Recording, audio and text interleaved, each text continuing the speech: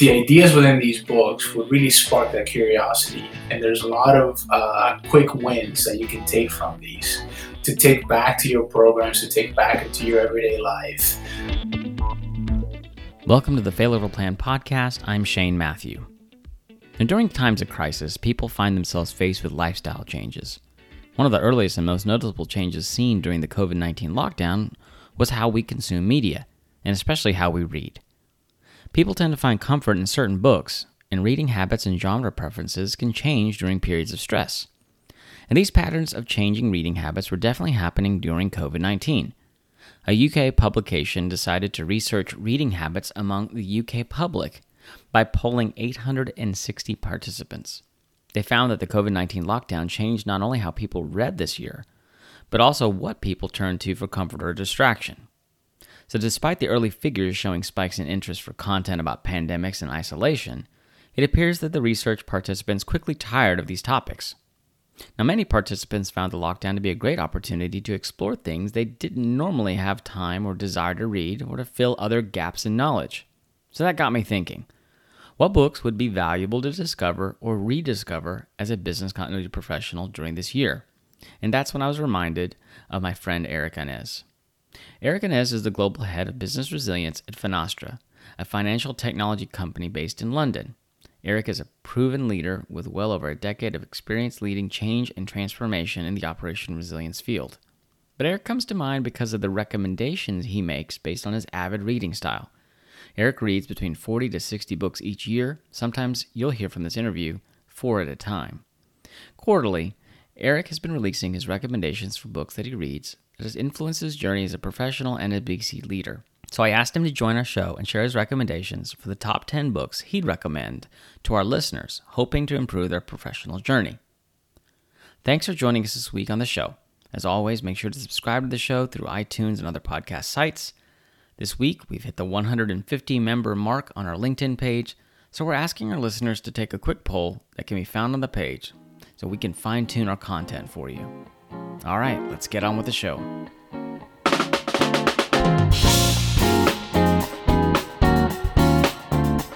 Well, welcome Erick Anez to the show. I appreciate you being here with us today. It's a pleasure to be here. Thank you so much for having me. Absolutely. So, Erick is one of my LinkedIn connections, and the reason why I wanted to talk with Erick, and I think the show would really value hearing from someone like him, is because he loves to read. And if you're not a friend with Erick, then you're going to have to become one, because his book recommendations have really been hitting home runs for me recently.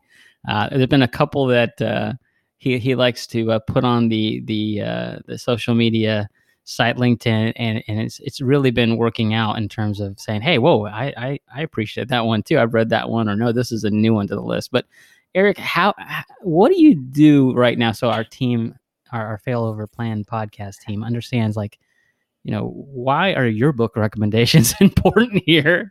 It's more important, your background is so interesting too. You're in the field, you're in the profession, but this is something that you kind of do as well. So tell us a little bit about yourself. Yeah, so I'm currently the global head of business resiliency and crisis management for Finastra.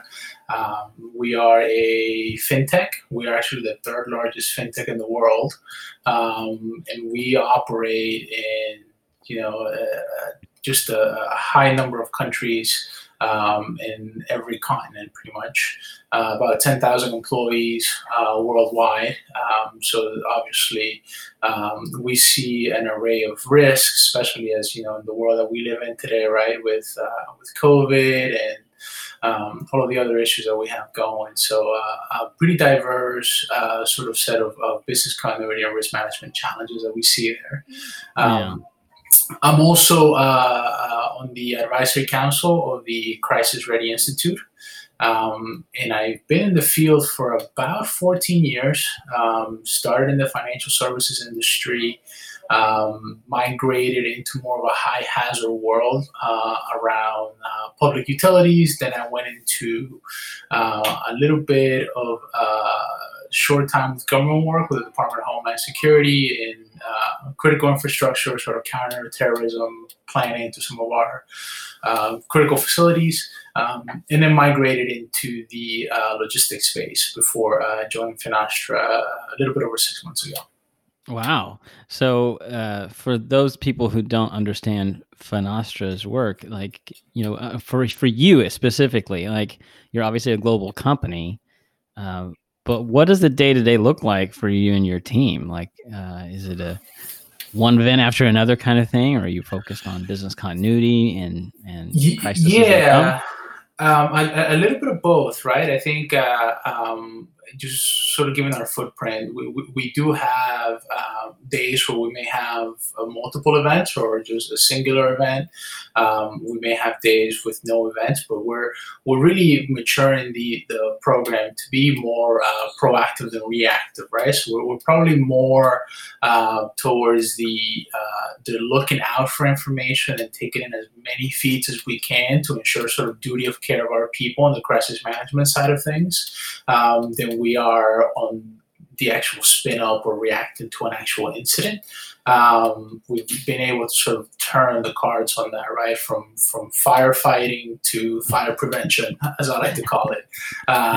So we do a lot more fire prevention than we do firefighting, which is in my opinion, is the right sort of mentality to have. It is. I agree with that, and a lot of people struggle with that idea, but it is inevitably a good approach to apply to your program, especially ones of your size.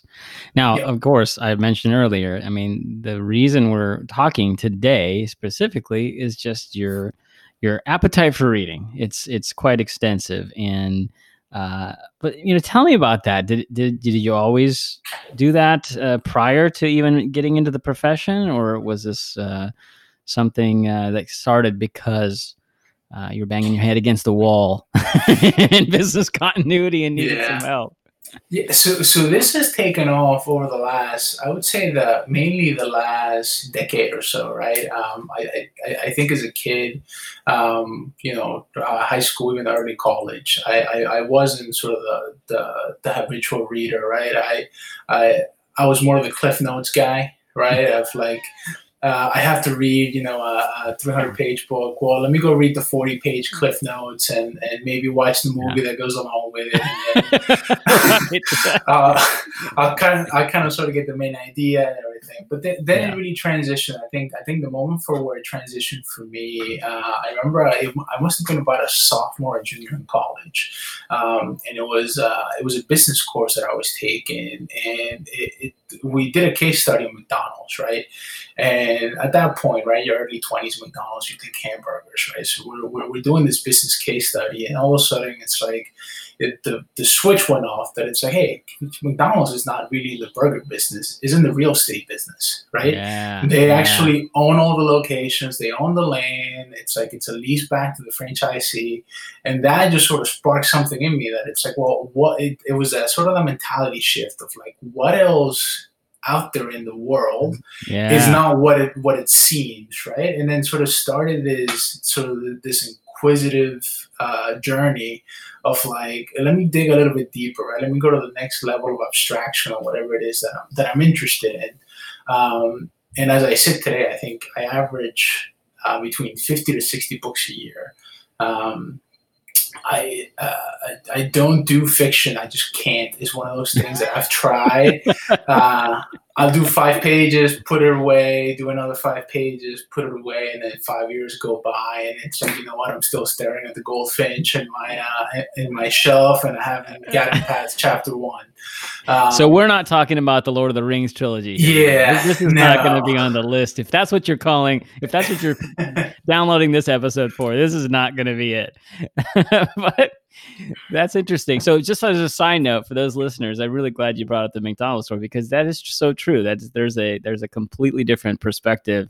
So if you're the movie people, then the Founders may be an option for you in case you're interested. And if you're a book junkie, then Fast Food Nation may be an opportunity for you to learn a little bit more about that story. But I digress. But so you have to be a curious person by nature then, if you're thinking about these backgrounds to these stories that you may not have explored. Is that the case? Yeah, and I would say that anyone that's in this profession is curious by nature, right? I think what we do as professionals is we go into organizations not really being experts in a specific field besides our own, right? And we're able to sort of shape shift, right? We can have a business continuity program manager that can work in the utility sector, and then you know what, that person can transition to financial services, can transition to a software organization, can transition into manufacturing, because I think it's because of the nature of how we're wired, right? We're always trying to, and if you think of what a BI is and of what a business continuity plan is and sort of the planning process, you are really asking those identifying questions that are going to drive you to an end result. I think where some of us fall short is in transitioning that to our everyday lives, right? And transitioning that into our own thought pattern. A lot of the times we sort of think that we know what we know, and we're a little bit hesitant, right? We're a little bit guarded on bringing new ideas in because those new ideas may challenge the ideas that we've, built over the last 5, 6, 7, or 10 years, or even our entire career. So it's about having also being humble in your own thought process, right? To know when it's time to introduce new ideas, new perspectives into what you do. Right. Right. Now, I agree. I mean, because I think as business continuity professionals, you're kind of like the chameleon of an organization where you have to shift, like you said, your mindset and your understanding. You have to have a knowledge of almost every single process in the business, right? And at least to be able to coach somebody through their strategizing and planning. So you do have to have a healthy curiosity on the forefront to understand people's parts of the business. So that's 100%. interesting. Yeah. So, some people may look at this as kind of like a discussion around just, getting to read more. But what does this do for you? What has this done for you in particular as you've begin to incorporate these kind of ideas you're gaining from these books and study? Yeah, so I'm a firm believer that this has done a lot. I think on the personal side, self development is a huge thing. It's a huge thing for me personally. It's something that I encourage with my teams. It's something I tell them all the time. It's like you're in charge of your own self development. I am like a 401k. I will match your contribution to that self development. So it's, you guys show me that you're interested, show me your areas that you want to grow, and I will put as much into that as you will.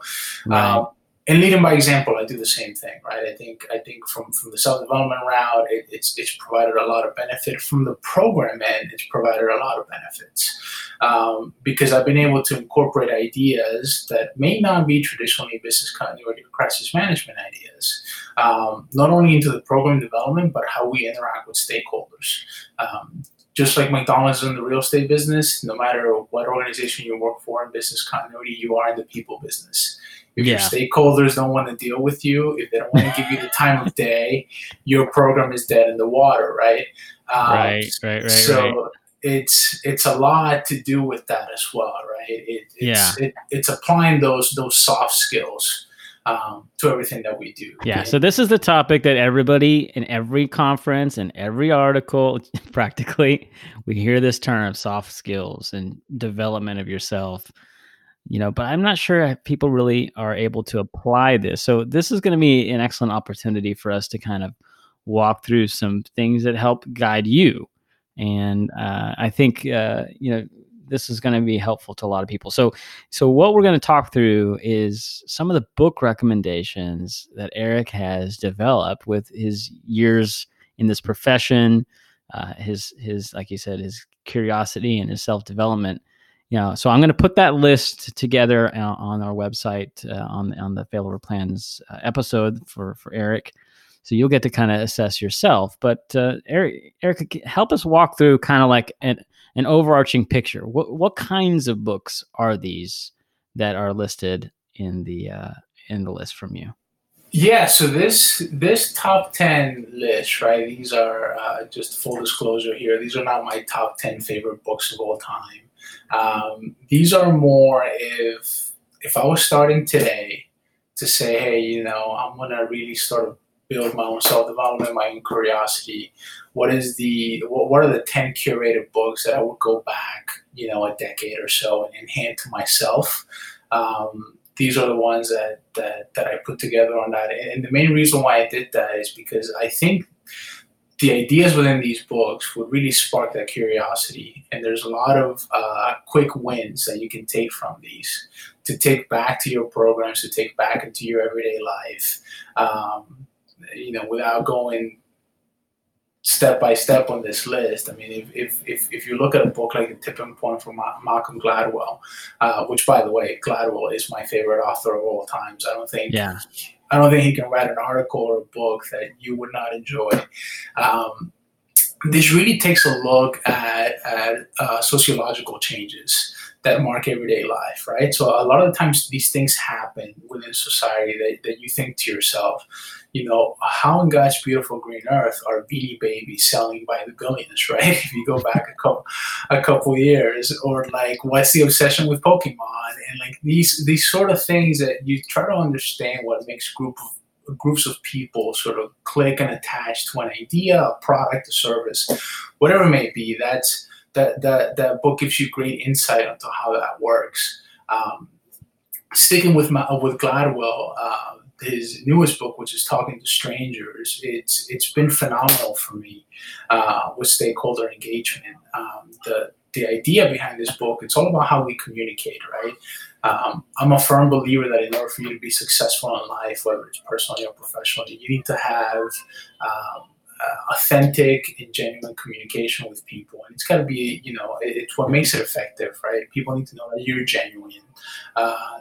It's a key point, but where this makes it very interesting is that he goes into the psychology of communication. And there's this concept that some people are mismatched. And what that means is that a lot of the times your body language doesn't really match your thoughts, your emotions that are happening from the conversation, which is, it's one of those mentality shifts, right? Because throughout life, people have been telling us, well, communication is 90% body language.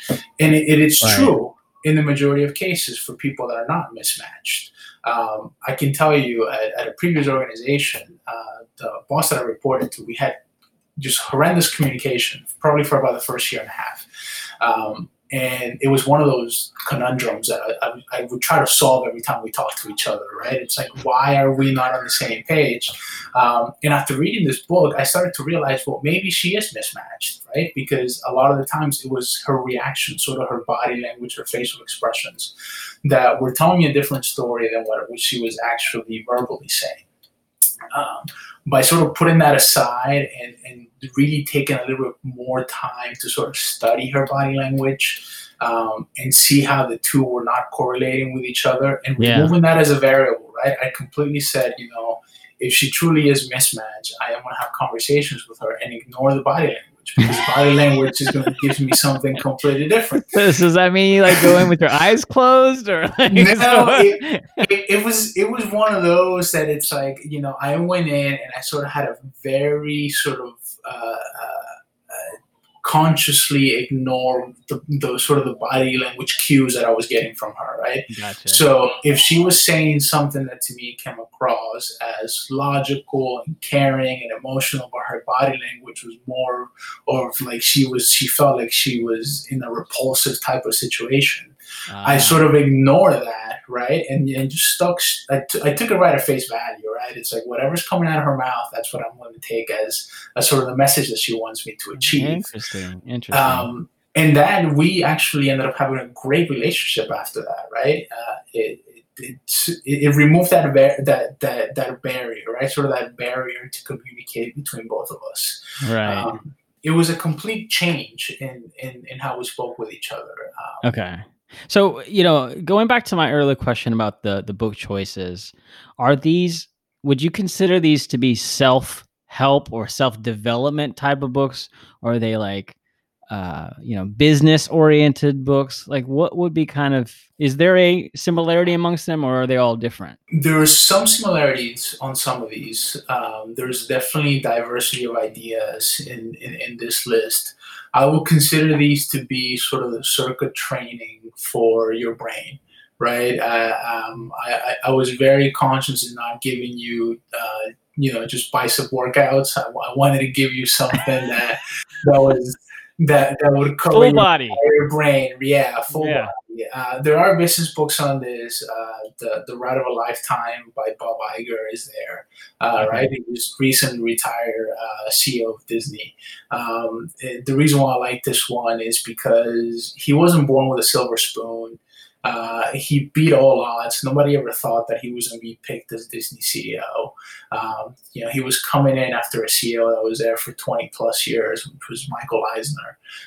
Had done some phenomenal things for the company, and sort of the expectation of Bob was like below par, right? But if you're able to see, he's in the book, something that he does that's really inspiring is that he sets out his strategic objectives that he gave the board of directors when he was named CEO. And he walks you through sort of the how he got from point A to point B. Yeah. And he shows you his failures in creating that strategy as he was flushing it out with his peers, and how they told him to simplify it. It's like stick to the 3 key pillars, right? And I think we do that often when we're asked to develop sort of a strategy for program maturity. We sort of try to do too much or try to get too in the weeds. This book really shows you the difference between strategic objectives and sort of the tactical mission to achieve your strategic objectives, which is why I put it on the list. So would you categorize the books on your list as business? Is there any books on the list that are business continuity focused, or are they all self-development focused? No, there's actually the only plane in the sky is been my favorite book that I read last year. It's actually, my wife gave it to me as a Christmas present. It's really a full-on history of what happened in 9/11. So it's all the different perspectives from the International Space Station to what's actually happening in Ground Zero, right? And it really sort of takes you back in time, right? Because at least for our generations, 9/11 was what for our parents' generations the Kennedy assassination was, right? You sort of remember where you were and what you were doing. So it does a couple things. It takes you back to that place. It sort of takes you back to the perspective you had as you were watching TV and as you were watching things unfold, sort of the feeling of uncertainty that we had around those times, right? I recall all of us being afraid to like even go to a grocery store, go out on vacation, do anything, because we didn't know where the next shoe was going to drop. It takes you back to that feeling, but then it also shows you what other people in the same situation were going through in their perspective, and the lessons that you can take from that. From a business continuity standpoint, number one is that context drives behavior. So that's something to really think about when you're doing simulations, when you're doing tabletop exercises, when you're working with your stakeholders, especially in the crisis management field. As practitioners, as program developers, we have full control of the environment. Right? So in essence, we can create that context for them to either thrive in or not do so well in. So understanding that would allow you to really formulate your exercises from a different scope, a different standpoint, right? I don't think that you should exercise to pass with flying colors, but you also don't want to exercise to fail to the point where, you don't even want to look in the mirror for the next couple of days. Right. It's got to be somewhere in what I usually tell my teams and what I tell my executive teams when we do exercises is the purpose of this exercise, my purpose on this exercise is to hold up the mirror. You tell me whether or not you like the reflection that you see in the mirror. If you like it, great. We're either at a good spot, we've done our job to get you to a place that you're proud of what we have. If we don't like the reflection that you see in the mirror, then we have work to do. And we're going to figure out together how we get from point A to point B. Right. And this gives you that sort of perspective. Absolutely. So I noticed another book, the number 5 on the list, is Pre-Accident Investigations by Todd Conklin. Is that, tell us a little bit about that book. It seems to be more in the same vein. Yeah, so Todd's actually a good friend. Todd is phenomenal. He's the best public speaker I've ever seen in my life. Todd is he's a PhD out of New Mexico. He works for the Los Alamos National Laboratory. And really in everything regarding sort of safety and human and operational performance. So really it is, if you take a look at the safety industry in the old view of safety is that workers are a problem to be solved, right? So if I'm running a safety department, let's say for a major oil organization, my issue is people. People keep getting hurt. People don't follow procedures. They don't follow the way things should be done.